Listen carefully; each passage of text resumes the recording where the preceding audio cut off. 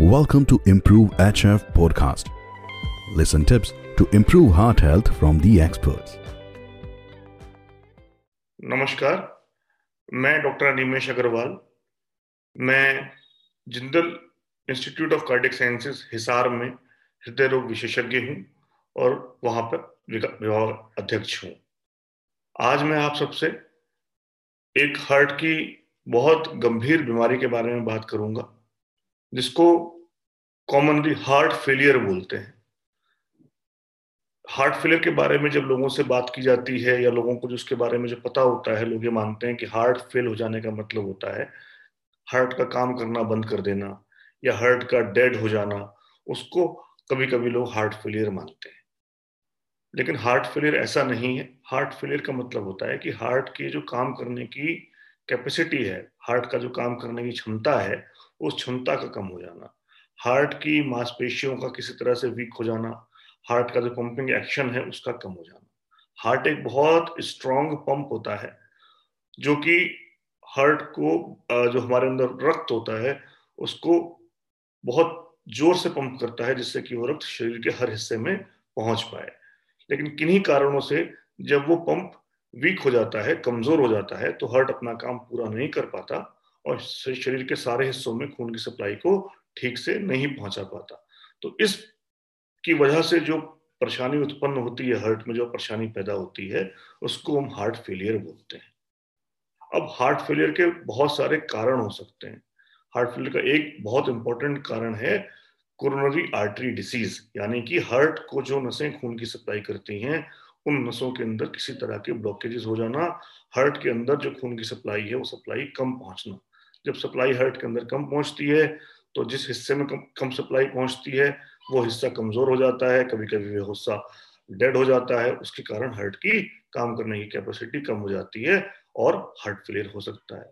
उसके अलावा बहुत सारे अन्य कारण हैं, जैसे हार्ट की मांसपेशियों का कमजोर हो जाना अपने आप, हार्ट का फैल जाना, हार्ट का साइज बड़ा हो जाना, काम करने की क्षमता कम हो जाना, हार्ट की मांसपेशियों के बीच में कुछ ऐसे सब्सटेंसेस पदार्थों का डिपॉजिट हो जाना जिसकी वजह से मांसपेशियां कमजोर हो जाना, या हार्ट के अंदर कई तरह के वॉल्व होते हैं जो खून की दौरान की डायरेक्शन को तय करते हैं।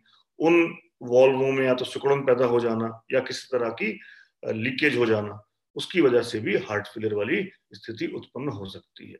ये बहुत सारे कारण हैं जिनकी वजह से हार्ट फेलियर हो सकता है। आमतौर पर हार्ट फेलियर की वजह से होने वाली जो समस्याएं हैं वो ये होती हैं कि जब हार्ट अपना काम पूरी तरह से नहीं कर पाता तो मरीज को थकान महसूस होती है, सांस में तकलीफ महसूस होती है, हाथ पैरों में सूजन आती है, पेट में पानी भर सकता है।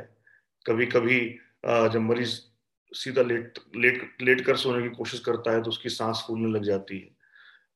समय के साथ में अगर परेशानी लगातार बढ़ती रहे तो ब्लड प्रेशर का कम हो जाना, थोड़ा सा भी चलने पर, नॉर्मल गतिविधियों पर भी सांस बहुत तेजी से फूल जाना, ये सारी समस्याएं हार्ट फेलियर के साथ में हो सकती हैं। अब हार्ट फेलियर अगर है तो हार्ट फेलियर को कैसे पहचाना जाए, ऐसी कौन सी जांचें हैं जिनसे पता चले कि हाँ, मरीज को ये हार्ट फेलियर वाली स्थिति है और इसका इलाज होना चाहिए। तो जब आप किसी फिजिशियन के पास या किसी कार्डियोलॉजिस्ट के पास जाएंगे तो वो आपकी परेशानी के बारे में आपसे पूछेगा, आपसे डिटेल्ड आपकी परेशानी की हिस्ट्री लेगा, कब से आपको परेशानी है, आपको कोई साथ में रिस्क फैक्टर तो नहीं है, आपको डायबिटीज, ब्लड प्रेशर तो नहीं है, कोई ऐसे फैक्टर तो नहीं है जिससे लगे कि आपकी हार्ट की नसों में ब्लॉकेज हो सकता है। तो आपसे प्रॉपर आपकी परेशानी के बारे में जानकारी लेगा, फिर आपकी एग्जामिनेशन करेगा जिसमें वो देखेगा कि बीपी कितना है, धड़कन कितनी है, छाती में एग्जामिनेशन करेगा, पता लगाएगा कि कहीं फेफड़ों में कोई पानी भरने के निशान तो नहीं है या हार्ट फैला हुआ तो नहीं है, ये सब वो जांच करेगा। इसके अलावा बहुत सारी अन्य जांचें होती हैं, जैसे ईसीजी है या इकोकार्डियोग्राम है, जिसे हार्ट का अल्ट्रासाउंड बोल सकते हैं, या फिर कुछ खून की जांचें होती हैं। इन सब जांचों से पूरा मिलाकर के पता चलता है कि पेशेंट को जो सिम्टम्स हो रहे हैं ये हार्ट फेलियर की वजह से तो नहीं हो रहे हैं। तो एक बार जब हार्ट फेलियर पता लग जाता है कि मरीज को हार्ट फेलियर है और ये सिम्टम्स जो हो रहे हैं, परेशानी जो हो रही है, ये हार्ट फेलियर की वजह से हो रही है, तो फिर उसके ट्रीटमेंट की बात आती है। अब ट्रीटमेंट में मुख्य ट्रीटमेंट तो ये होता है कि जिस कारण की वजह से हार्ट फेलियर हुआ है, अगर उस कारण को ठीक किया जा सकता है तो उस कारण को ठीक किया जाए। मान लीजिए हार्ट की नसों में ब्लॉकेज है, उसकी वजह से हार्ट की मांसपेशियां कमजोर हुई हैं, तो उन हार्ट के ब्लॉकेज को खोला जाए, या तो बाईपास के द्वारा या स्टेंट के द्वारा, अगर ऐसा लगता है कि इनके खोलने से लाभ होने की संभावना है तो।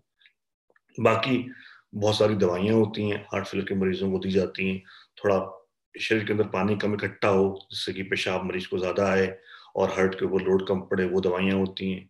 साथ में और कुछ दवाइयां होती हैं जो हार्ट की धड़कन को कंट्रोल करें, मरीज के ब्लड प्रेशर को कंट्रोल करें। उन दवाइयों के साथ में उनको किस डोज में देना है, किस समय दिन में कितनी बार देना है, उसको समय समय पर बदलना होता है, बढ़ाना होता है, घटाना होता है। बीच बीच में मरीज की हार्ट की और खून की जांचें करके देखनी होती हैं, और इसका एग्जामिनेशन करना होता है कि किस दवाई को कितनी डोज में किस प्रकार से देना है। तो इस तरह से हार्ट फेलियर का इलाज होता है।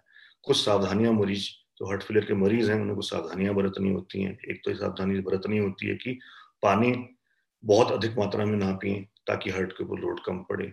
नमक की मात्रा भी अपने खाने में नॉर्मल जितना नमक खाने में पड़ता है उससे ज्यादा एडिड नमक ना हो खाने के अंदर। अपने आप को बिल्कुल फिजिकली इनएक्टिव ना रखें, अपने कार्य क्षमता के अनुसार फिजिकल एक्टिविटी करते रहें, डॉक्टर से समय समय पर सलाह लेते रहें, अपनी जांचें कराते रहें, दवाइयों में जो परिवर्तन करने हैं वो करते रहें।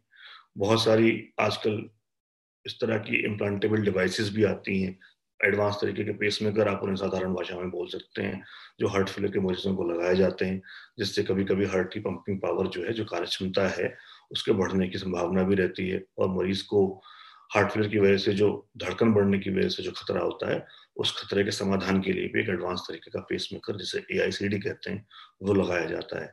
इस बारे में भी अगर आपको हार्ट फेलियर है तो इस बारे में भी अपने कार्डियोलॉजिस्ट से मिलकर, हृदय रोग विशेषज्ञ से मिलकर इस बारे में भी जानकारी ले सकते हैं। तो मुख्य रूप से हार्ट फेलियर क्या है, क्यों होता है, उसके सिम्टम्स क्या हैं, उसका इलाज क्या है, और मरीज उससे अपना, अगर उसको है तो मरीज अपने स्तर पर उसके लिए क्या कर सकता है, ये सब जानकारी मैंने आपको देने का प्रयास किया। उम्मीद है कि आपको थोड़ी सी नई जानकारी इसके बारे में मिली होगी, और आपके स्वास्थ्य की कामना करता हूँ। धन्यवाद।